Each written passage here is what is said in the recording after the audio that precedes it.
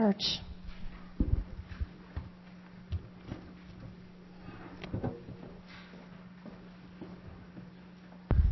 Jennifer is my savior because tradition would prove that I forgot to do that again in the 8:30 service. I've got like a really good track record. Well, we are finally back to the letter to the Hebrews. It has been a long time away. Maybe some of you just started coming and you missed the rest of the letter. I don't know. We had spent the majority of the year going through the letter to the Hebrews, and we've had a little hiatus from it, and we're returning back to it this morning in Hebrews chapter 10. And I think it's worthwhile to just spend a moment pausing on where we've been so we can have focus to think about where we're going from here on out.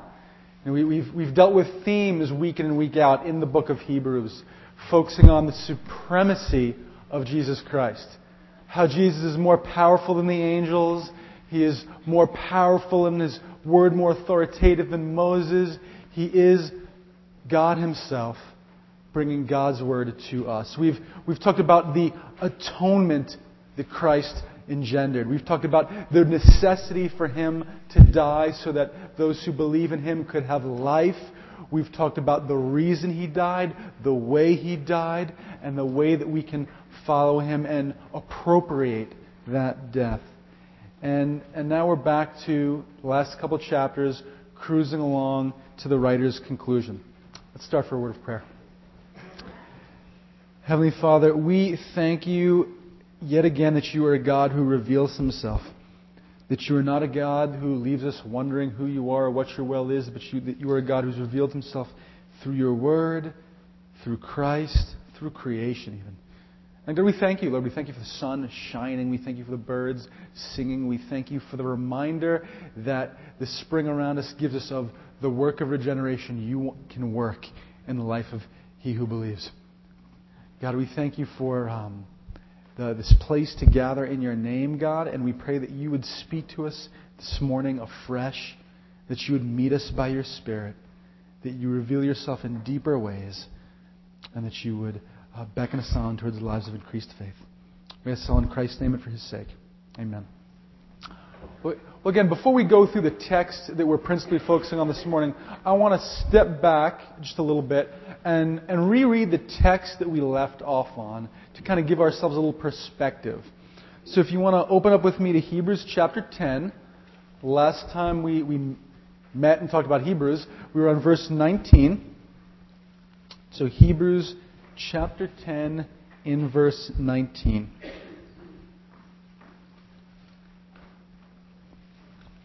Therefore, brothers, since we have confidence to enter the most holy place by the blood of Jesus, by a new and a living way opened for us through the curtain that is His body, and since we have a great high priest over the house of God, let us draw near to God with a sincere heart, in full assurance of faith, having our hearts sprinkled to cleanse us from a guilty conscience, and having our bodies washed with pure water.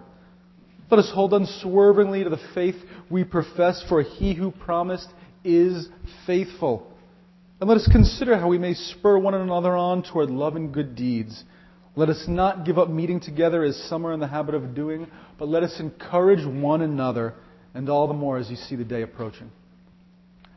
You can remember we have a text here that's discussing the assurance that a Christian can have in entering the presence of God by this new and living way brought about through the blood of Jesus Christ.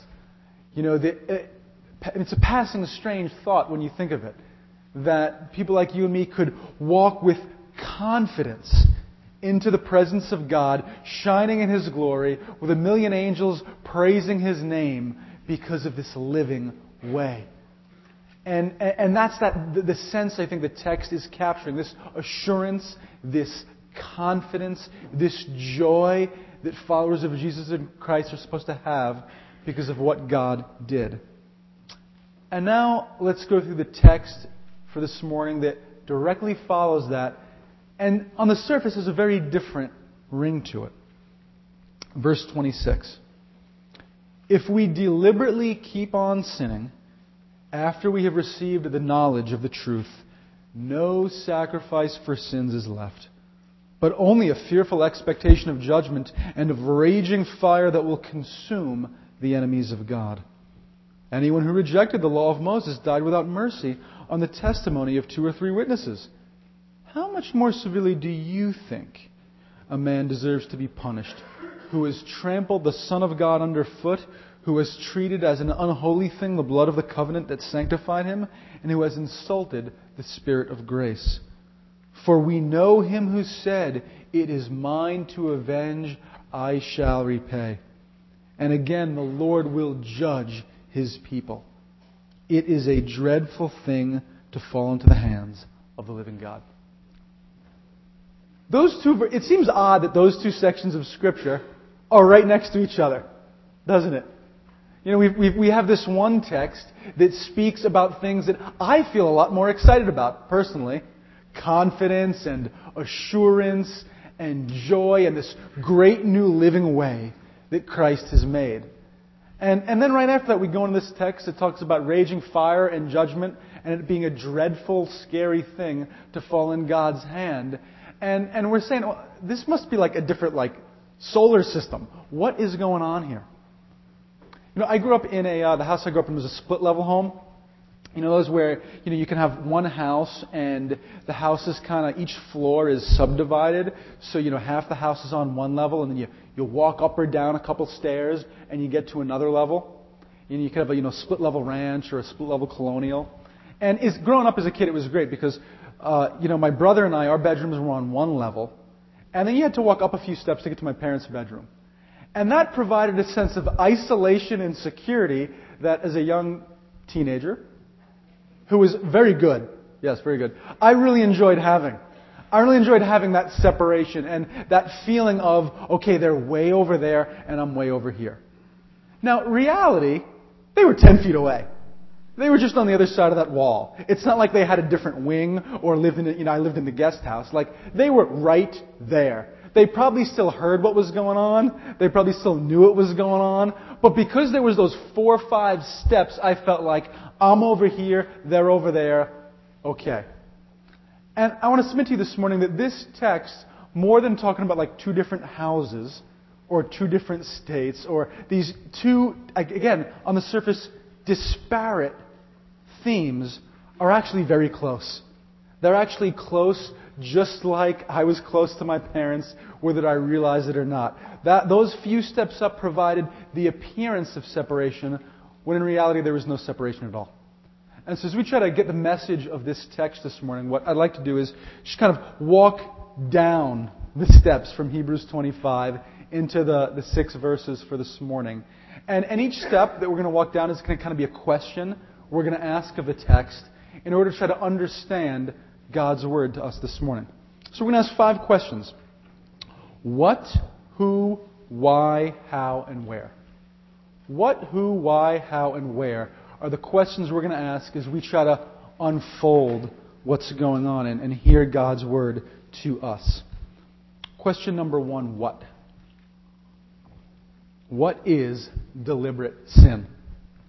If we deliberately keep on sinning after we've received the knowledge of the truth, no sacrifice for sins is left, but only a fearful expectation of judgment and of raging fire that will consume the enemies of God. It's the kind of verse that leaves us a little uneasy, I think. If it doesn't leave us uneasy, then I think we've already zoned out and lost the matter. Judgment and fearful expectation, fire, these are sobering themes. And it's kind of hard because we just had this one verse talking about believers having assurance and confidence as they approach the end. And now here we get this picture of people that are being told the assurance they should have is of fire and of judgment. And we're left with the question, well, what do we really have to expect?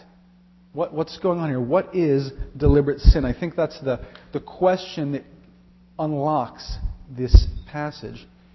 Notice that the writer is not simply talking about believers who sin. He uses the phrase, deliberately keep on sinning. Very specific. He doesn't say believers who stumble who fall, who are trying to do what's right, but they fall, they scratch their knees in some kind of sin. He says, deliberately keep on sinning. And I'm not going to, try to make a case that believers continue to sin. I think it's pretty obvious. I look at my life. Any of you that know me, you look at my life. If you're curious, look at Paul, second portion of Romans chapter 7. He makes it quite clear that believers continue to sin. So what's the writer talking about here this morning? The Scripture makes a distinction between kinds of sin, particularly in the Old Testament. And as we read through the Old Testament, we hear a discussion of deliberate or defiant. One translation, I think, says high-handed or heavy-handed sins. And then we have what's called unintentional sins.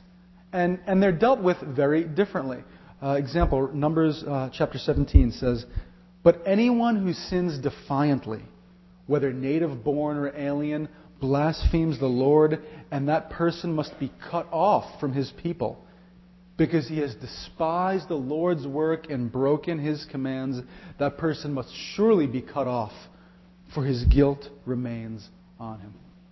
Here we've got this person that they're in their car and they're going down the highway of sin.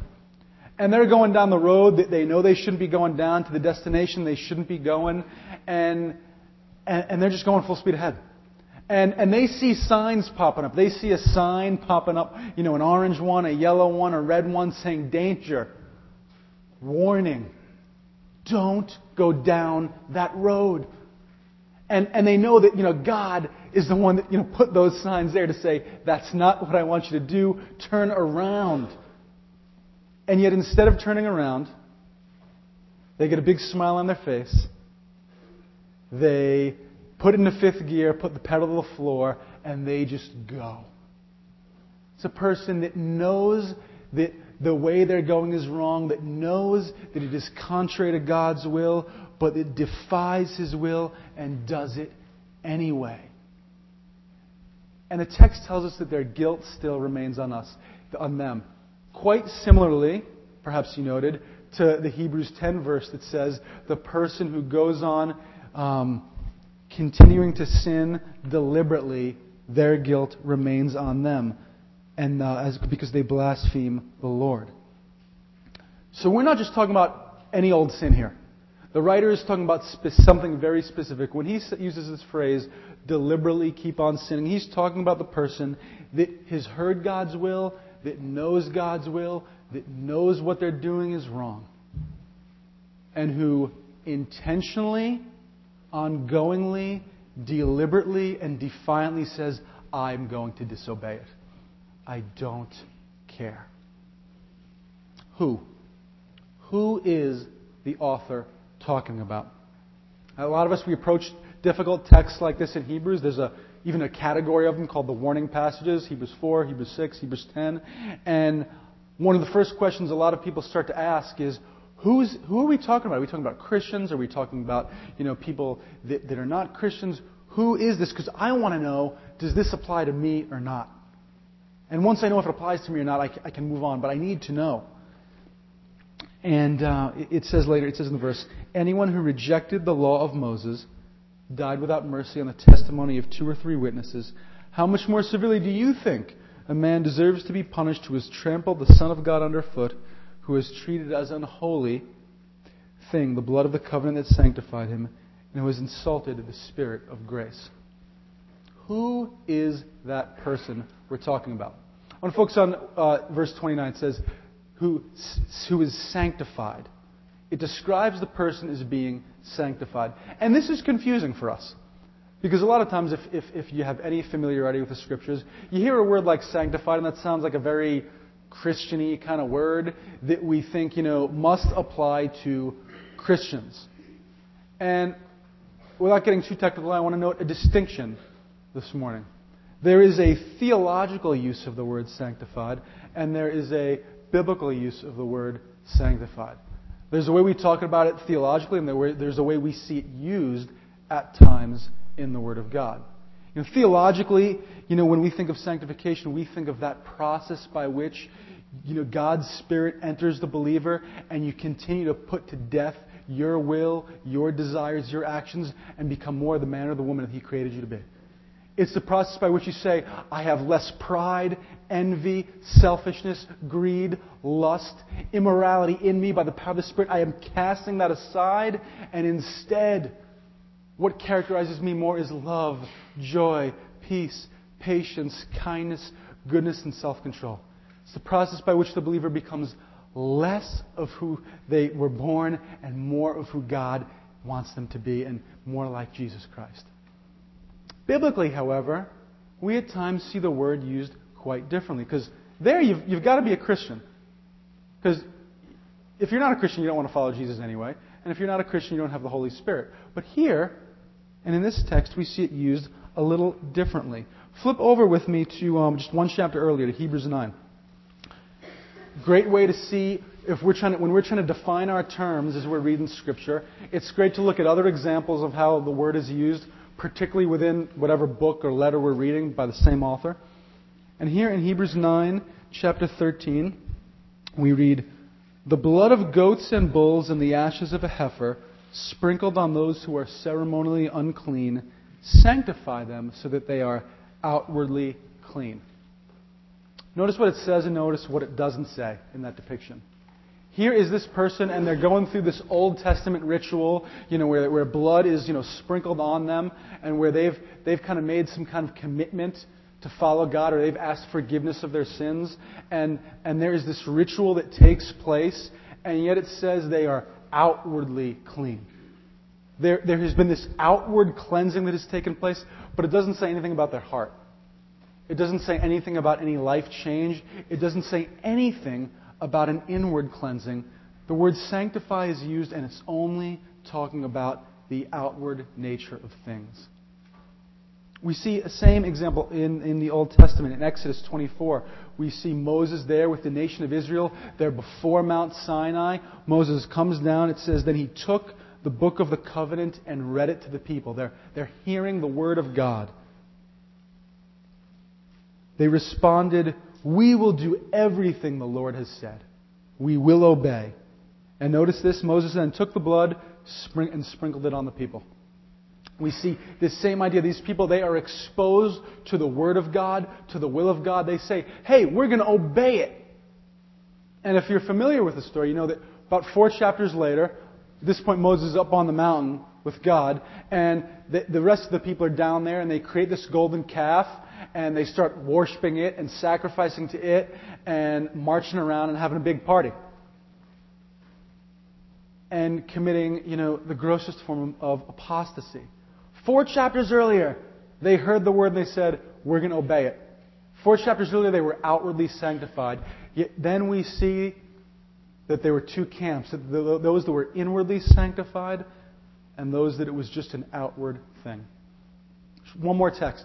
In, I think it's 1 Corinthians 7, we hear about the unbelieving husband or wife that is sanctified by their believing spouse. And that's always been a weird text for me, honestly. How is this unbeliever sanctified by their believing spouse? Because clearly they're not saved, because then they wouldn't be called an unbeliever, and so on and so forth. So how are they sanctified by their believing spouse? They are in the presence, in a broad sense, of the believing community. They are exposed to the Word of God through their relationship to one of God's sons or daughters. They are exposed to the character of God through their relationship to one of God's sons or daughters. And there's this, and again, in a very broad sense, where they are exposed to God through them. Very much like the Israelites there at Mount Sinai, at the foot of it, are exposed to the Word of God, are exposed to the character of God, and yet some choose to follow Him and some do not, even though they all go through the same motions. They all say, we will obey, and some of them act on it and some of them don't. And so from a biblical perspective, this word sanctify means an exposure to the truths of God, to the character of God. Sometimes accompanying it is a ritual, or a we will obey, or some verbal outward sense of, yeah, we assent to that, we agree to that. But it doesn't necessarily imply heart change or life change or inward commitment that is necessary to truly become a follower of Christ. And so when we ask ourselves, who is the writer talking to? He's talking to everyone. Because the fact of the matter is, anyone who comes into a church, Lord willing, not every church in America today, sadly, but you come into a church, you're being exposed to the Word of God. You're being exposed to some of the people of God. And there's a sense in which you are outwardly perhaps sanctified by that, by hearing the songs and singing the songs that display God's character and His glory, by hearing His Word preached, by coming to know who He is. But we can have two different camps of people. Those who are sanctified outwardly and see it, hear it, even maybe taste it, and those who respond and are sanctified inwardly towards it. Third question, why? Why does Hebrews use this kind of language? A lot of times when we read these passages in Hebrews, very much like the one Jeremy preached on in Hebrews 6, we get all bent out of shape and say, are we talking about Christians or not? Because if we're not, I just want to move on. And we want to put these passages in a box, and we want to put, I think, ourselves in a box. And when we do that, I think we ignore and we lose the power of what the writer is trying to convey to us. Why does he write this way? He writes this way because he's writing to these different congregations throughout all the known world at the time, many of which he's never been to. So he's writing knowing that people are going to hear this message, and he's not going to know whether they're Christians or not. And so he knows that, in each synagogue, in each church that hears this, there are going to be some that have responded and some who haven't. And so he can speak about, this assurance and this confidence with which we can enter God's presence if we have believed.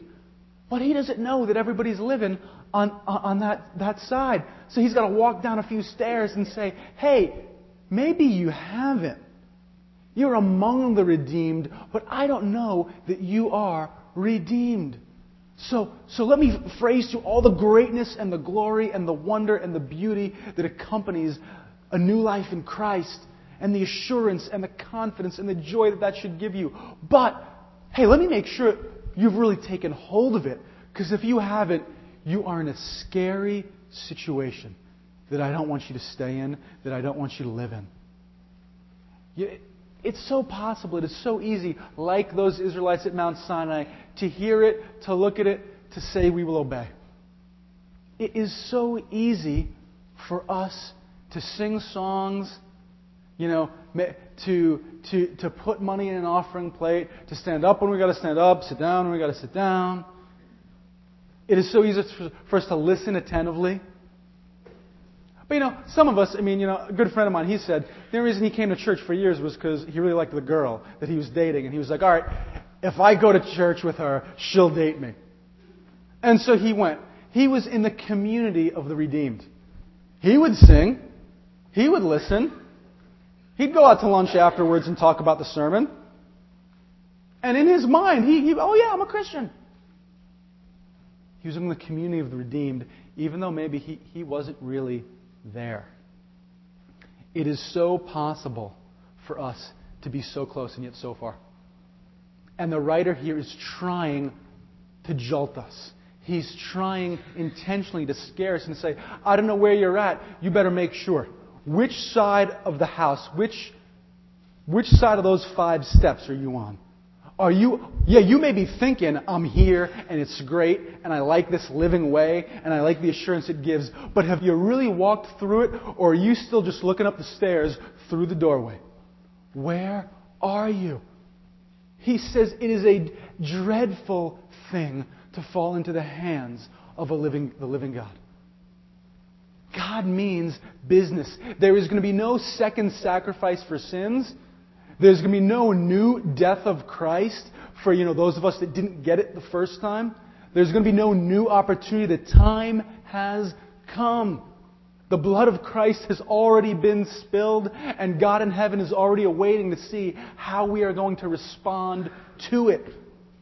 But we can say we will obey, But have we?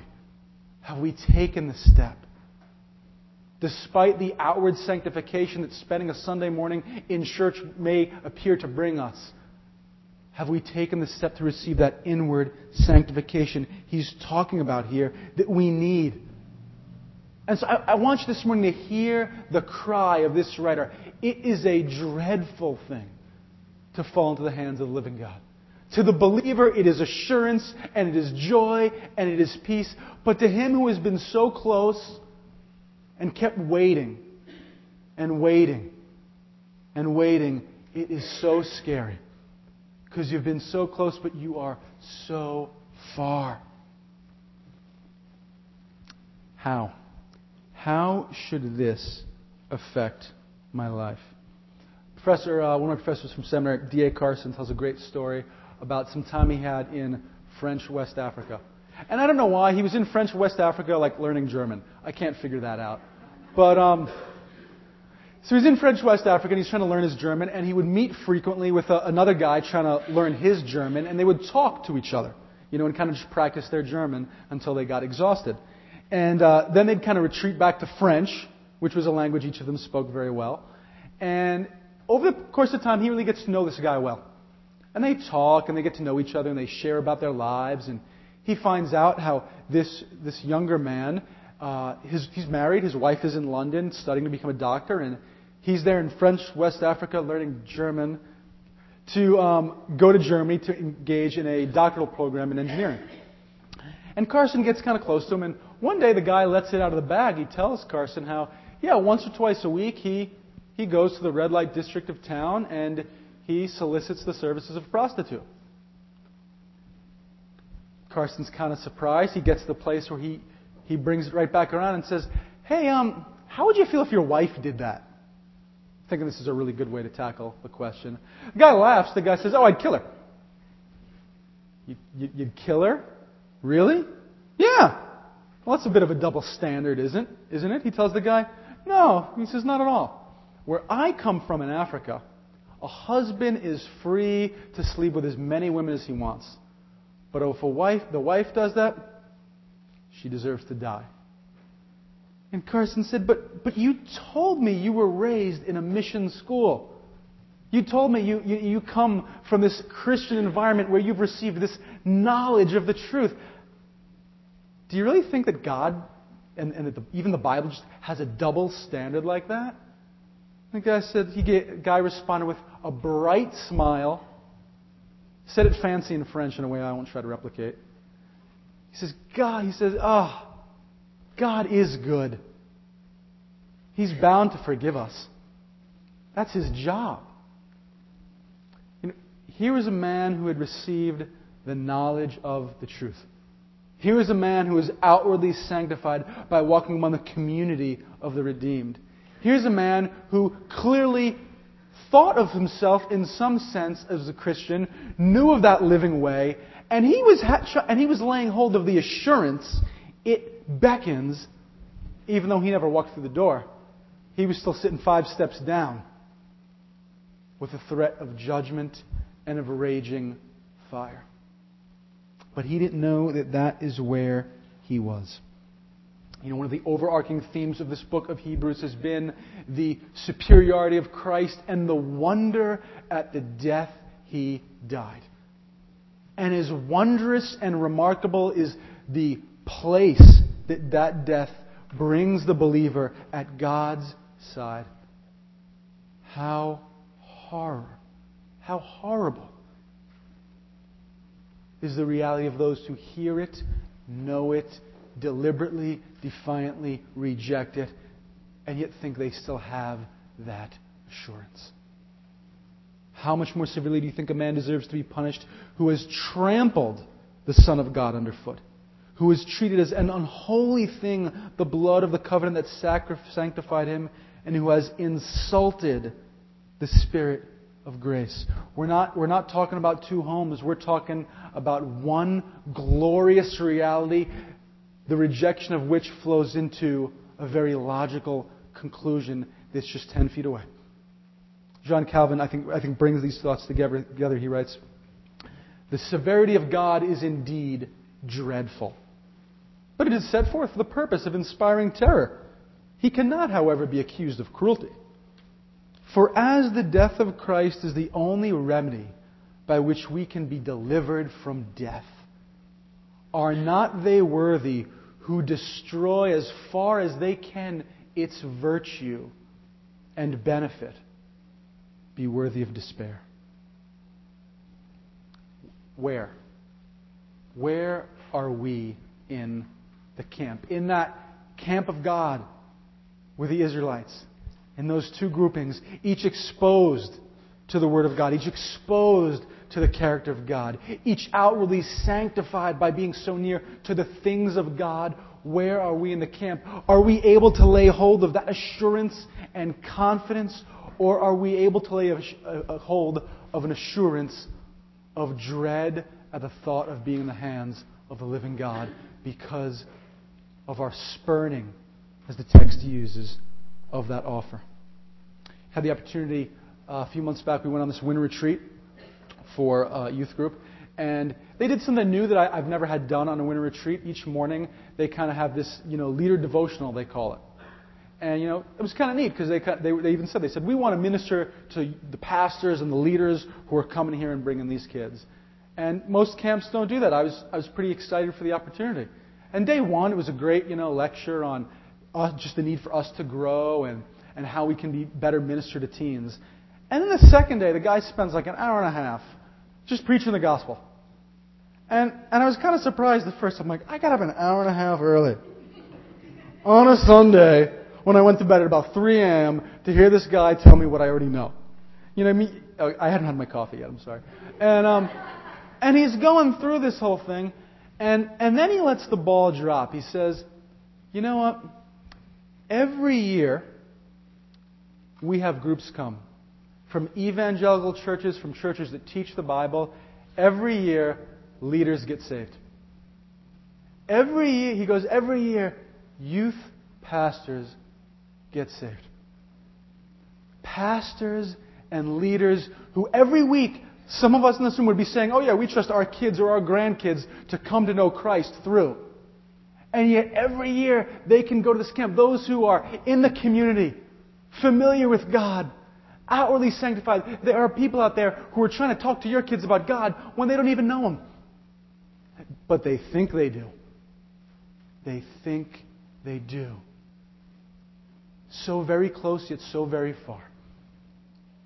Which side of the camp are you? Where's your confidence?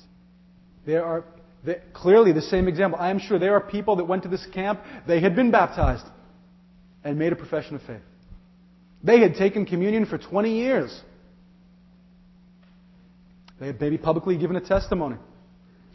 But where were they? It is so easy to mistake where we are. I think a lot of us by nature, we try to do whatever we need to do to excel in whichever arena we need to excel in and to be accepted in that arena. We do what we need to do at work in order to excel and be accepted there. We learn the rules of our family. Or if you get married and you kind of get a new family, you learn the rules of your new family and how you need to live to excel and be accepted in that family. And I think for many of us there's a temptation when we are among this broad community of faith that we learn what to say, what to think, and how to act in order to be accepted. Perhaps we start out just doing it because we want to be accepted by our parents or our kids, and we say, okay, if I start thinking that and talking like that, if I go to a small group or I act as an usher, maybe I will be accepted and win their approval. And that's where it starts. And then all of a sudden you go down this rabbit hole where 30 years later, you're still not a believer, but now you're afraid to admit it. Because you're like, I've led mission trips. I've given. I've led a Bible study. How can I possibly say I never really meant it? They'll cast me out. I'll be laughed at. I've come so far. How can I let it out of the bag that I never got on the train? It's a temptation. This is a text for the entire church because it offers an opportunity to do what the Scriptures command us to do and to examine ourselves. It gives us an opportunity to test our faith. It gives us an opportunity to look back and say, God, you've outwardly sanctified me. You've revealed your character. You've revealed your will. where am I? Do I have that blessed assurance? Or should I tremble at the thought of being in your hand because I've been so close and yet so far? Where am I? And so we're going to do something a little different this morning. I'm not a sensationalist. I don't like things like this, but I'm going to do it for a change. We're going to just have a moment of silence and reflection. And I think the text beckons a response. It beckons a response and an examination to say, which camp am I in? Is my life more characterized since the day I claim to believe that I've been deliberately sinning and defying? Or since that day, would you look at my life and say, yeah, I've stumbled and failed, but I'm growing in my love for the Lord. I've grown in my love for His people. I've grown to reflect more His character than my own. Which would characterize you? So you can take a moment, you can keep your eyes open, you can keep your eyes closed, and whatever. Just ask God, God, where am I? I've been among the redeemed, but have I truly become redeemed?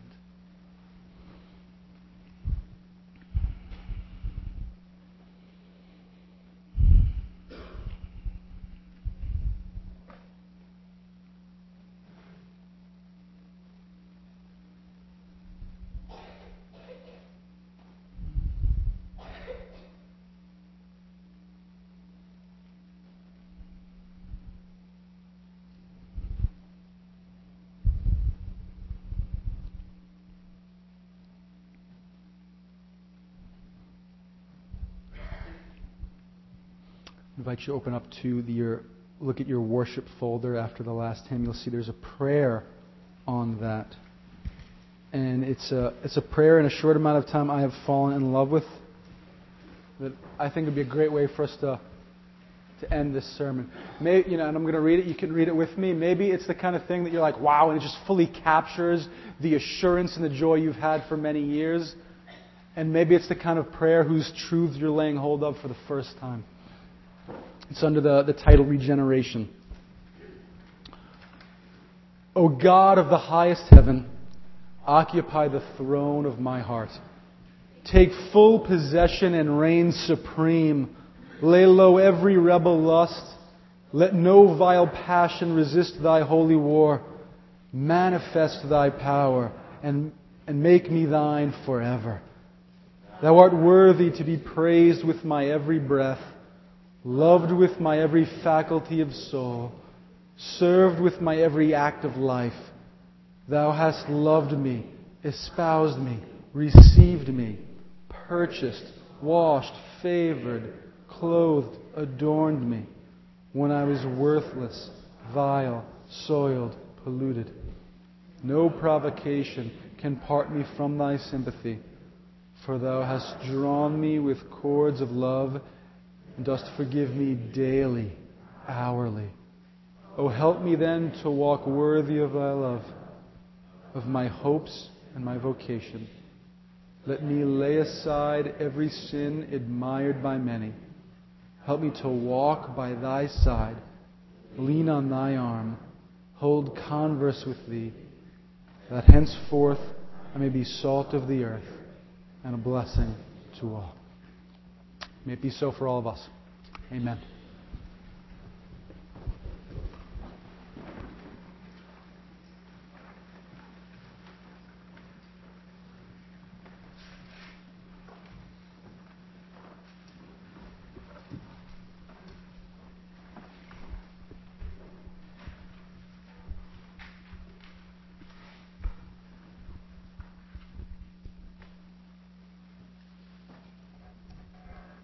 And after that prayer, you'll find the words to When I Survey the Wondrous Cross. Would you please stand and let's continue in our response.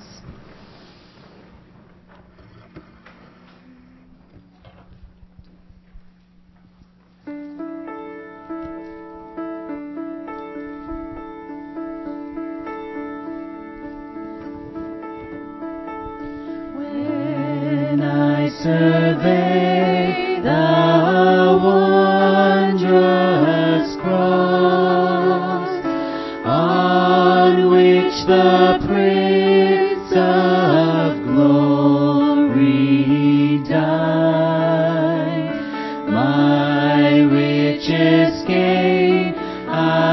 I count but loss, and pour contempt on all my pride.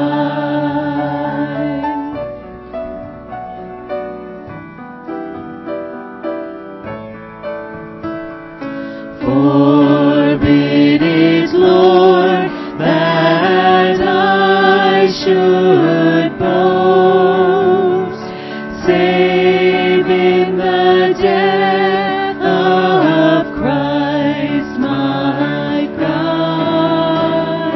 All the vain things that charm me most, I sacrifice them to His blood. See from His head, His hands, His feet, sorrow and love flow mingled down. Did e'er such love and sorrow meet, or thorns compose so rich a crown? Were the whole realm of nature mine, that were an offering far too small. Love so amazing, so divine, demands my soul, my life, my own. Love so amazing, so divine, demands my soul, my life, my own. Hey, after the service, our prayer team is over here in the alcove. Dan, Elizabeth Bass. Chris will be at the front door to greet you on your way out. Love for you to stick around for lunch to hear from Seth and his wife and the Lyles as they talk about their East Africa trip from about a month and a half ago. And come back tonight, 5 o'clock is our prayer and discussion service. Topic for discussion tonight is, how do you know when a church is a church? What is it that makes a church different from three guys playing golf and talking about Jesus? Are they separate things? And if they are, what's the mark? We've been discussing this in our evening meeting. It's a time of prayer as well, so we'd love to see you back tonight at 5 o'clock. And now, Heavenly Father, we do thank you for this challenge. And Lord, we pray that we would take seriously the repeated biblical exhortation to examine ourselves, to make our calling and election sure. And Lord, to just rejoice in what you've done for us. And God, use us as your ambassadors now as we walk out of this place. Lord, that we might give the gospel to others. We pray this in Christ's name. Amen.